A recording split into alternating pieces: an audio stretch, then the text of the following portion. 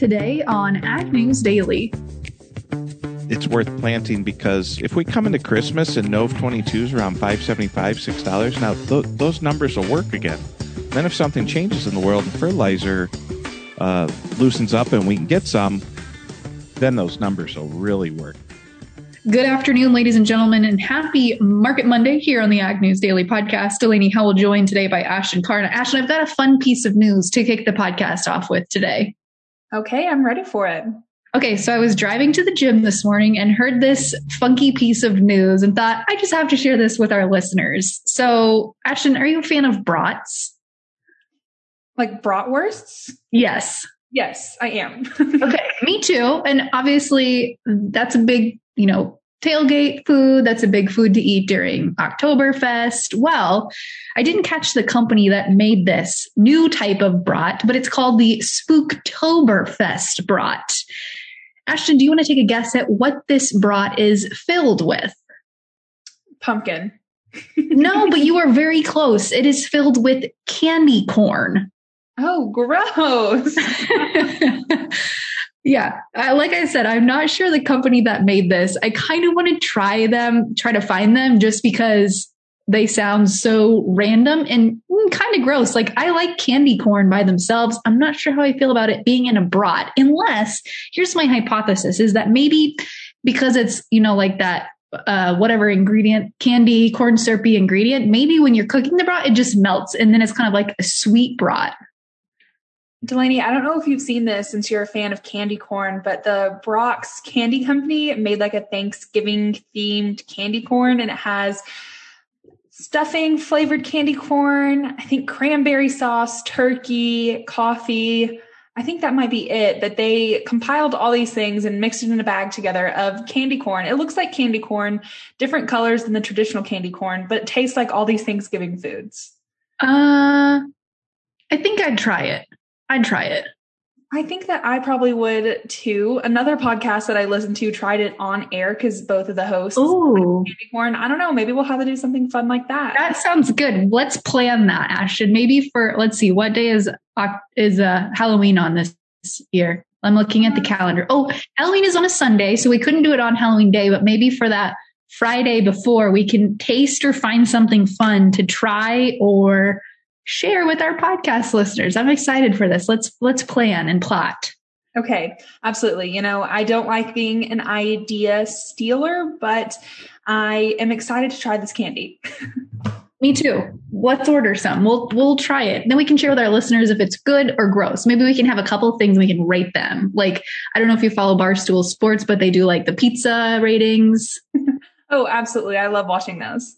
Me too. But that was my fun piece of news for today. We better get to some more serious news since that's why the people are here to listen to us today. Ashton, what do you have on the docket? Well, today I've been kind of watching some news concerning John Deere. Negotiations have continued today after its union workers rejected a labor agreement yesterday. So a potential strike is looming this week. The International Union, United Automobile, Aerospace, and Agricultural Implement Workers of America, says that the bargaining committee is headed to John Deere's headquarters today in an attempt to reach an agreement. Deere's VP of Labor Relations, Brad Morris, says that the company is fully committed to continue negotiations and says that operations continue as normal with workers reporting to work today. This agreement would have covered more than 10,000 production workers at the Waterloo locations and sites in Illinois, Iowa, and Kansas. If an agreement can't be made between Deere and its workers by midnight on Wednesday, UAW 838 says that picketing begins Thursday morning. So gonna definitely keep my eyes out on this because I'm really hoping that a strike does not come. Because, we've been following the kind of bottlenecks and production issues when it comes to equipment and manufacturing. So I think this would just be kind of another bump in the road here. So definitely don't want to see this occurring. No, and this has been an ongoing story. I'm glad you brought it up because I've been watching this over the last 2 weeks roughly. And they'd gotten to a point, at least I thought, where strikes weren't going to continue. It sounds like that is not the case now. So certainly something to keep an eye on. The Waterloo facility is a big one too, as far as producing equipment, Ashton. So worker safety, I think, is always a concern for them. COVID, just the workforce in general hasn't seemed to be apt to want to get back out there and work for whatever reason. So interesting dynamics going on right now, that's for sure. But segueing off of that here nicely, another big story we've been continuing to watch is not only the labor force, but also shipping containers. So far, we've seen as backlogs at U.S. ports and climbing shipping rates are continuing to plague the supply chain. New data this month shows shipping rates between the United States and China have dropped more than 50% in just a month, which is certainly good news to get our products out to other shores. But data provided by digital freight forwarding company Schiffel shows that the China-U.S. spot freight rates for shipping a 40-foot container from China to Los Angeles has dropped by $9,000, a 51% drop between September and October. And they're saying that the reason for this is slowing production due to a power crisis and the off-season coming into view. But we're still seeing a lot of issues with a backlog of unfulfilled orders. However, overall, it does seem, whether this is good or not, shipping rates are coming down month to month. Well, Delaney, I have a bit of an update coming from China as well. Of course, last week we talked about really the first conversations that U.S. Trade Representative Katherine Tai and China's Vice Premier that happened last Monday, I believe. And there has been a second conversation, and I don't have a whole lot of information about it right now, but China did say on Saturday that it pressed the United States to eliminate tariffs in their talks that Washington saw as a, quote, test of bilateral engagement between the two countries. Tai intended to use the call to test whether bilateral engagement can address U.S. complaints about Beijing's trade and subsidy practices. And I, like I said, don't have a whole lot of information, but I was interested on maybe some thoughts that you had about eliminating tariffs. We've had this discussion on the podcast before, and unfortunately, tariffs can be a difficult game to play, Ashton, because when legislators put tariffs in place, oftentimes you think that the other country is the one suffering from these tariffs. But in fact, usually the cost of those tariffs gets passed on to consumers. So in all reality, they're not ideal for us as consumers to have put in place. Well, there wasn't a solid agreement that came from this, although both sides did agree to continue communicating with an equal approach and mutual respect. So I don't think it's going to be a knockdown, drag out fight or anything like that, because it sounds like we are approaching this in a positive manner, but that's just all I have on this second call. So of course, we're going to continue to talk about the phase 1 trade negotiations, and we're going to, of course, look at phase 2 if that is something that's going to happen. A lot of kind of question marks in the air right now, but that's just a quick little update. Okay, fantastic, Ashton. I appreciate you having that update, but got a little bit of news here for the beef industry. For the first time in decades, a case of bovine tuberculosis has been reported within a Montana beef herd, which is one of the deadliest cattle diseases in the United States, and had been largely eradicated until a routine inspection at a packing plant just recently uncovered this positive case. It was just one cow that had been confirmed to be infected. The rest of the herd was placed under quarantine until officials are going to be able to test the rest for disease. But little's known right now as far as this infection goes. It's capable of passing between cows and other species, including humans. So it is a very serious threat to our food chain. However, I think until we get that information back from the other quarantined herd, it's probably more than likely a one-off case, but definitely something to keep an eye on here, Ashton.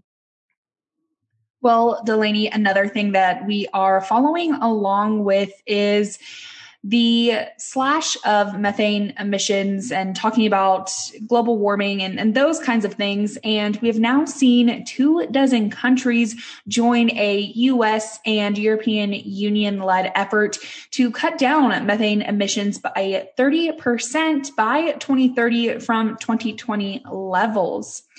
Nigeria, Japan, and Pakistan are notably among the 24 new signatures to the Global Methane Pledge, which was first announced by the US and EU back in September with the aim of rapid climate action before the start of the Scotland Summit on October 31st. This pledge will now cover 60% of global GDP and 30% of global methane emissions. If fulfilled, it would have a significant impact on the energy, agriculture, and waste sectors responsible for the bulk of methane emissions. I know that they say agriculture is one of the big sectors here, but if you recall, Delaney, I released some numbers or talked about some numbers. I shouldn't say released. I talked about some numbers that were released earlier this month, talking about how agriculture really isn't that big of a player when it comes to methane gases or greenhouse gases. So I am glad that we are starting to see more countries come to the table when we're talking about reducing gas emissions and those kinds of things. But yet again, just another finger that pointed to the ag sector. Yeah. And that comes as no surprise. It's quick to blame. It's easy to blame us, quick to blame us, whatever. But we also do a lot as far as making improvements in that sector as well. But Ashton, speaking of a lot of numbers, I don't think I mentioned these on the podcast last week. So I wanted to just make sure that I mentioned them today because, of course, we have tomorrow's WASDE crop progress report released at 11 a.m. Central Time. Look for us on social media. We'll share a quick update of that before we dive into a deep dive of it tomorrow. But ahead of that time, I wanted to just chat through here really quickly what analysts are expecting as far as tomorrow's report goes. Analysts expect the 21-22 ending stocks for corn in the U.S. to rise, and for the corn side of things, and for soybeans, also expecting ending stocks to rise. Overall, it's expected to be a pretty bearish report. And as I'm saying these numbers, I now remember I talked through a little bit of it.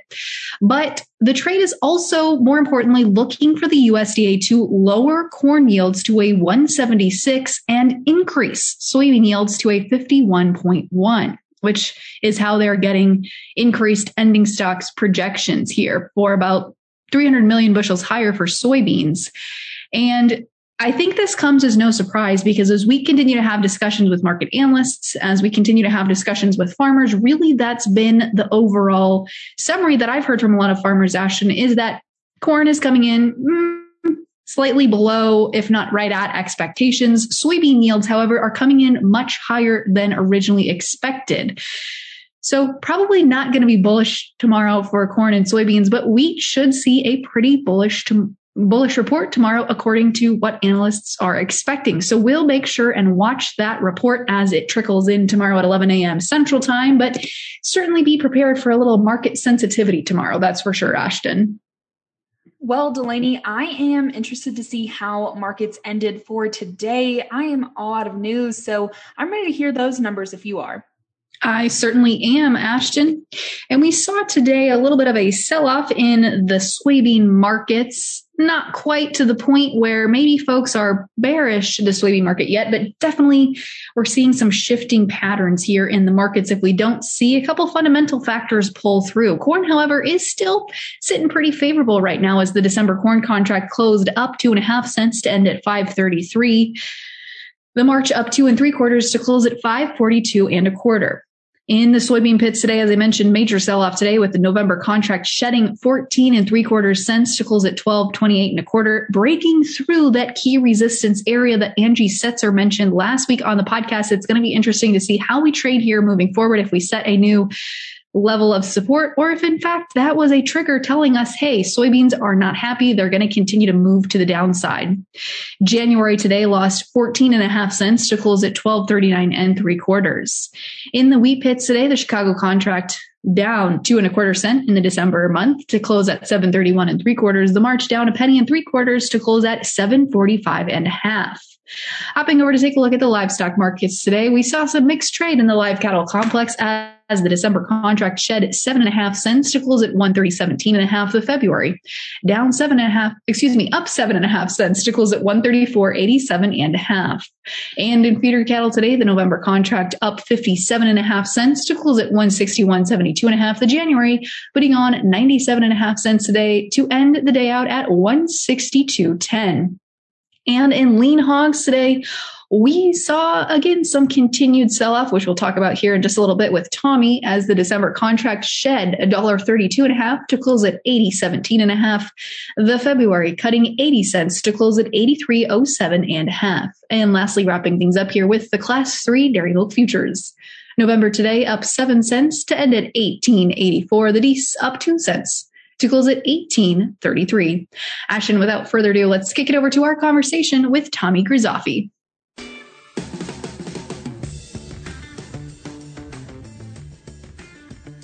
Well, folks, for today's hashtag Market Monday, we are talking to Uber driver, commodity broker, and analyst Tommy Grizzoffi of Advanced Trading Inc. Tommy, did you like that introduction? I did. I noticed a little Uber Subaru picked you up in North Dakota the other day, so that was nice. You weren't a very good tipper, and I gave you a low rating. So dang it, you're right. I wasn't. You rate the driver, and the driver rates you. I didn't even give you any stars. I'm like, heck with it. Nope, 0.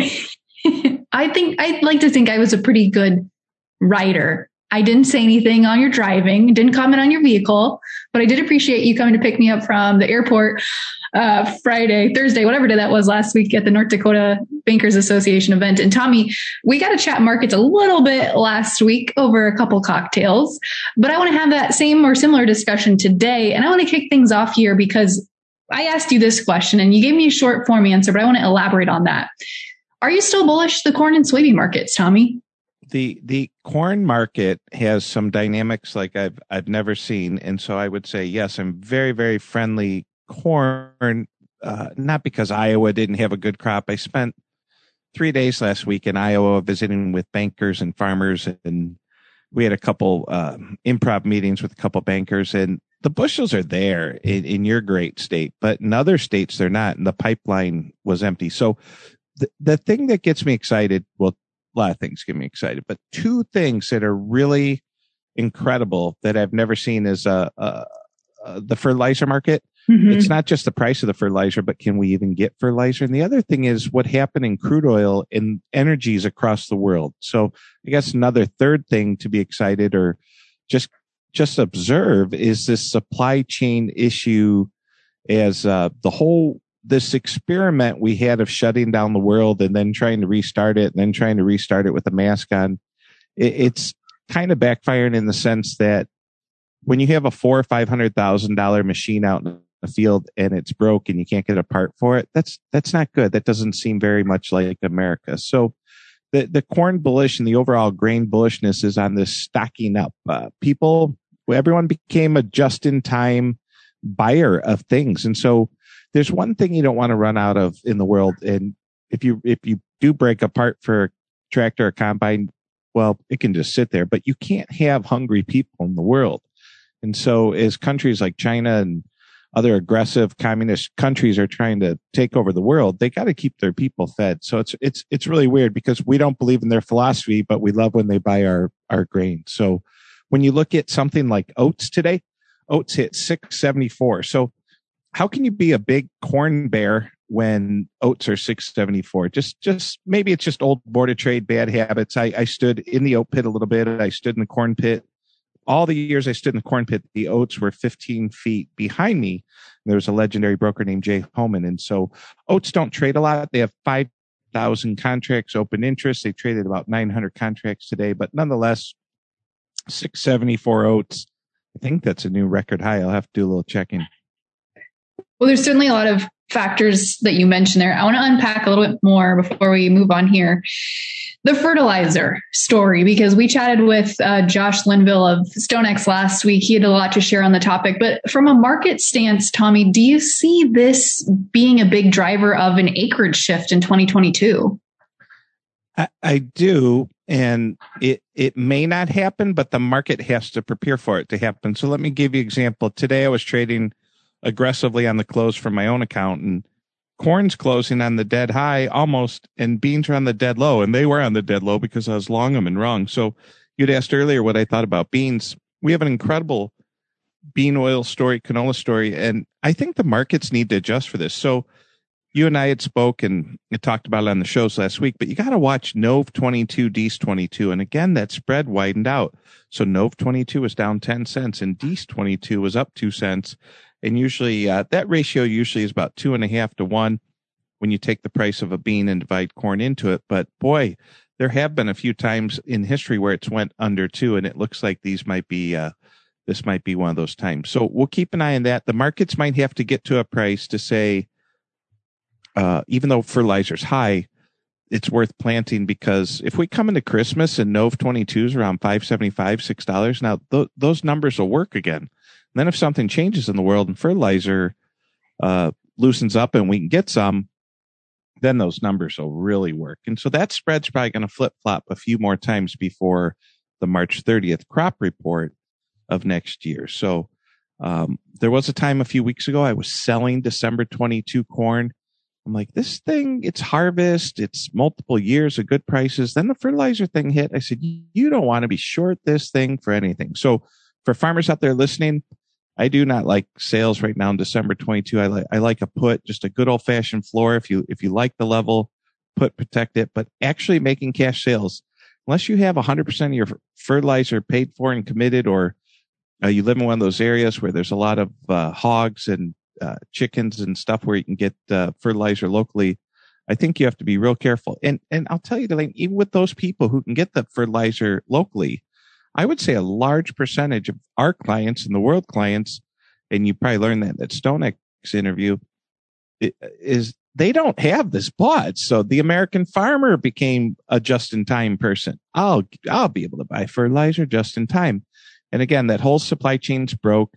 You could see what happened with Southwest Airlines over the weekend, where they did it's called a sick out, where they just magically, a bunch of pilots and flight attendants who just got sick. It was really incredible what it looks like when 2,000 planes don't fly. So they can go try to vaccinate the whole world, but if people don't show up to do their job, or if they physically can't show up because they're not feeling well, which is also happening by you in Iowa and everything else with the Packers. So a lot of moving parts. I think these prices are attractive, but that doesn't mean they can't go higher. So Tommy, I want to talk about beans here because we saw them go a little bit lower today. Is it safe to say that they traded the way they did today just in anticipation of tomorrow's WASDE report? Well, it could be, but the soybeans commonly get sold off the combine, and I would hope people are replacing those. So there's no physical pit. I couldn't see who the heck was selling those to me. I don't know if it was ADM or A, B, C, D, or any of the other alphabets out there selling them. But one impressive thing I did see, Delaney, is that China was on holiday for 3 days. Soybeans were down 5-6 cents last night. The second the markets opened up at 8 o'clock last night, beans went from down 5 to up 4. So China looked to be a buyer on the night session. We'll see if they come back in there tonight. This report tomorrow, I think the markets are trading a much bigger picture than report to report. And I think there's a much bigger story. So if China and the rest of the world wants to stock up on grain, it's not going to be just corn or wheat. It's really going to be that bean that they can then crush for both the oil and the meal. So I like being friendly. Beans didn't work out today, but anyone selling beans off the combine, I definitely want reownership.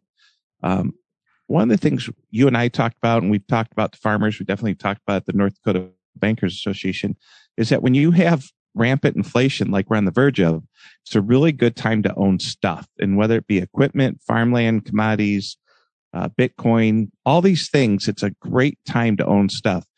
Even some of the networks that would lean a lot more to the left. National headline today, fuel hit 7-year highs. And I was surprised they reported about it, because normally they just say everything's fine in the world and have us have a happy face on. But all the networks today reported fuel the 7-year high. That was this morning. And then after that, crude oil was up another $2.80 a barrel. So currently crude oil is up about $1.25, but We traded $82 crude oil. And as you know, after just leaving the great state of North Dakota last week, there's no shortage of energy in Canada or North Dakota.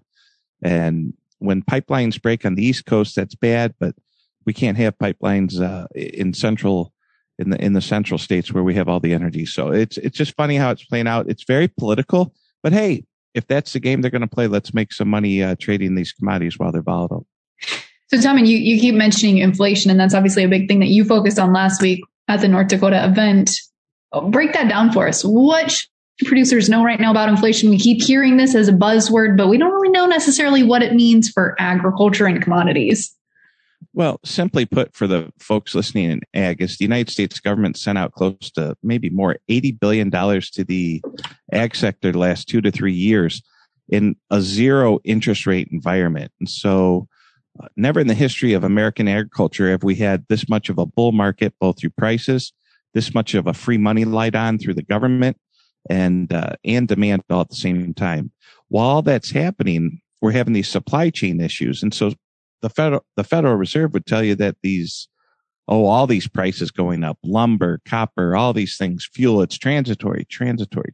But there's going to come a time when you realize, especially the middle class in America, or there's actually 3 middle classes. There's lower middle class, middle class, upper middle class. And then there's just filthy rich, and they can give a care what the price of gasoline is or anything else. So the lower middle class are being taxed in a way that food, fuel, and fiber, all things they need, even if they're on government aid in some way, are all going to record high prices, or 10-year high prices, or 20-year high prices. So when you look at the CRB, prices have moved up in things, and it's a tax on the middle class. And so when you look at healthcare, food, fuel, and fiber, it's the largest tax on the middle class ever in history. And that's how I look at inflation. Tommy, I want to switch tracks here. Another topic we talked about last week. Man, we're just giving everybody a preview for all of our conversations last week. But looking at the wheat market, really spring wheat has been the most excitable for quite some time. We're seeing news trickle in and out about weather and yields and all of that stuff. But how much steam do we have left in this steamboat? The little engine that could. Yeah, exactly. Wheat. Sure. So spring wheat hit $9.50 the other day, and that seems to be a great price, except for there's just not a lot of it around. $9.50 is a very attractive price, and for next year, $8.20 is an attractive price for SEPA 22. But again, spring wheat doesn't use as much fertilizer as, say, corn, but it does use quite a bit of fertilizer, whereas something like a soybean you can put in on a much different budget. So when you look at spring wheat or any of the wheats, they're on the back of that fertilizer train, and corn being the heaviest user of fertilizer, and spring, all the wheat classes going in at 2 and 3. And then there's a lot of other things you can grow, barley and all types of fun stuff. A lot of folks up in North Dakota grow edibles. I'm sure your listeners are like, really? I'm like, no, not that type of edible, but your pinos. And no, it's not 420 day here. So it's 10-11 day. But nonetheless, we have an incredible amount of growers who are growing black beans and pinos and all types of good stuff. We call them edibles, pulse grains, oats. Again, I can't help but laugh. $6.75 oats. $6.74. I don't want to exaggerate, but there's choices next year for the northern plains and the fringe states. So the wheat market is interesting. And if we do, depending on how COVID goes this winter and variants and what the theme is, but the wheat story is really amazing, because when wheat hits a bull market, it sends a signal out to the world to go plant a bunch. And wheat bull markets don't last long, but in this one, we have $9.50 spring wheat, call it $5.25, $5.35 D's corn for multiple years, and $12.50 beans for multiple years. So the farmers have choices, but on the back end of those choices is that new input cost, which is just it's amazing. So you'll see your AKA cost production experts run around saying you got to know your costs. Listen. That's really cute. But when you can't even get a bid ask on fertilizer or Roundup, there's no way you know your cost of production. So that's making people very scared to forward sell at what historically would look like good prices. Now, if we come in and South America has a weather issue and oil's $100 a barrel, these aren't going to be good prices. We'll go to a whole nother level. And as you and I had spoke, over a couple cocktails. Just because it's never happened before doesn't mean you should go broke on it. So there's going to be someone you'll interview or in the past who will absolutely think that the market shouldn't be here and it's overpriced. They'll just keep going. And that's what markets do. We saw it happen in lumber. We've seen it happen in a lot of things. And if this commodity boom bust cycle continues, look how low crude oil went when it went down. It went to a level that was disgustingly negative $47. And how high can things go? I think people will be surprised at how high markets could go this winter with any spark of a problem in South America or some really robust demand. Tommy, I want to go ahead and take things to livestock, specifically looking here at lean hogs. We saw right across the screen here today. Why is that? We traded at a level for a long enough time.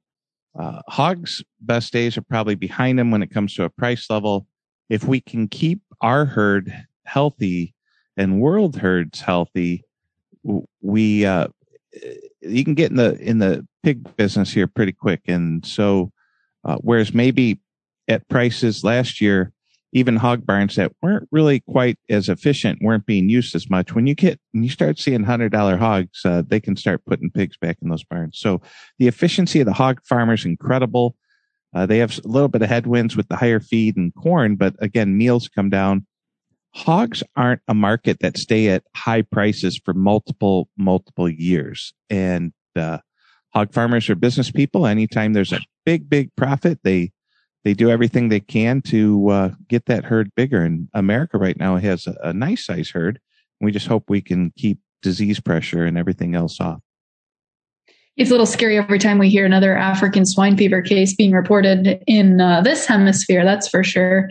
Tommy, before we let you go, if folks want to pick your brain and chat markets with you a little bit more in depth, or maybe they want to come visit you in North Dakota, I know you got a lot of things going up there, cooking up there. How can folks connect with you?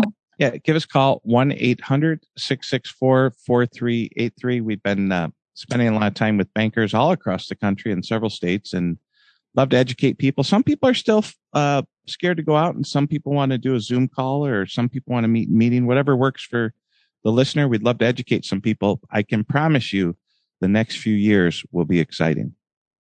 Fantastic. Well, Tommy, thanks again for joining us today. We certainly appreciate it. Thanks, everyone. Thanks for listening.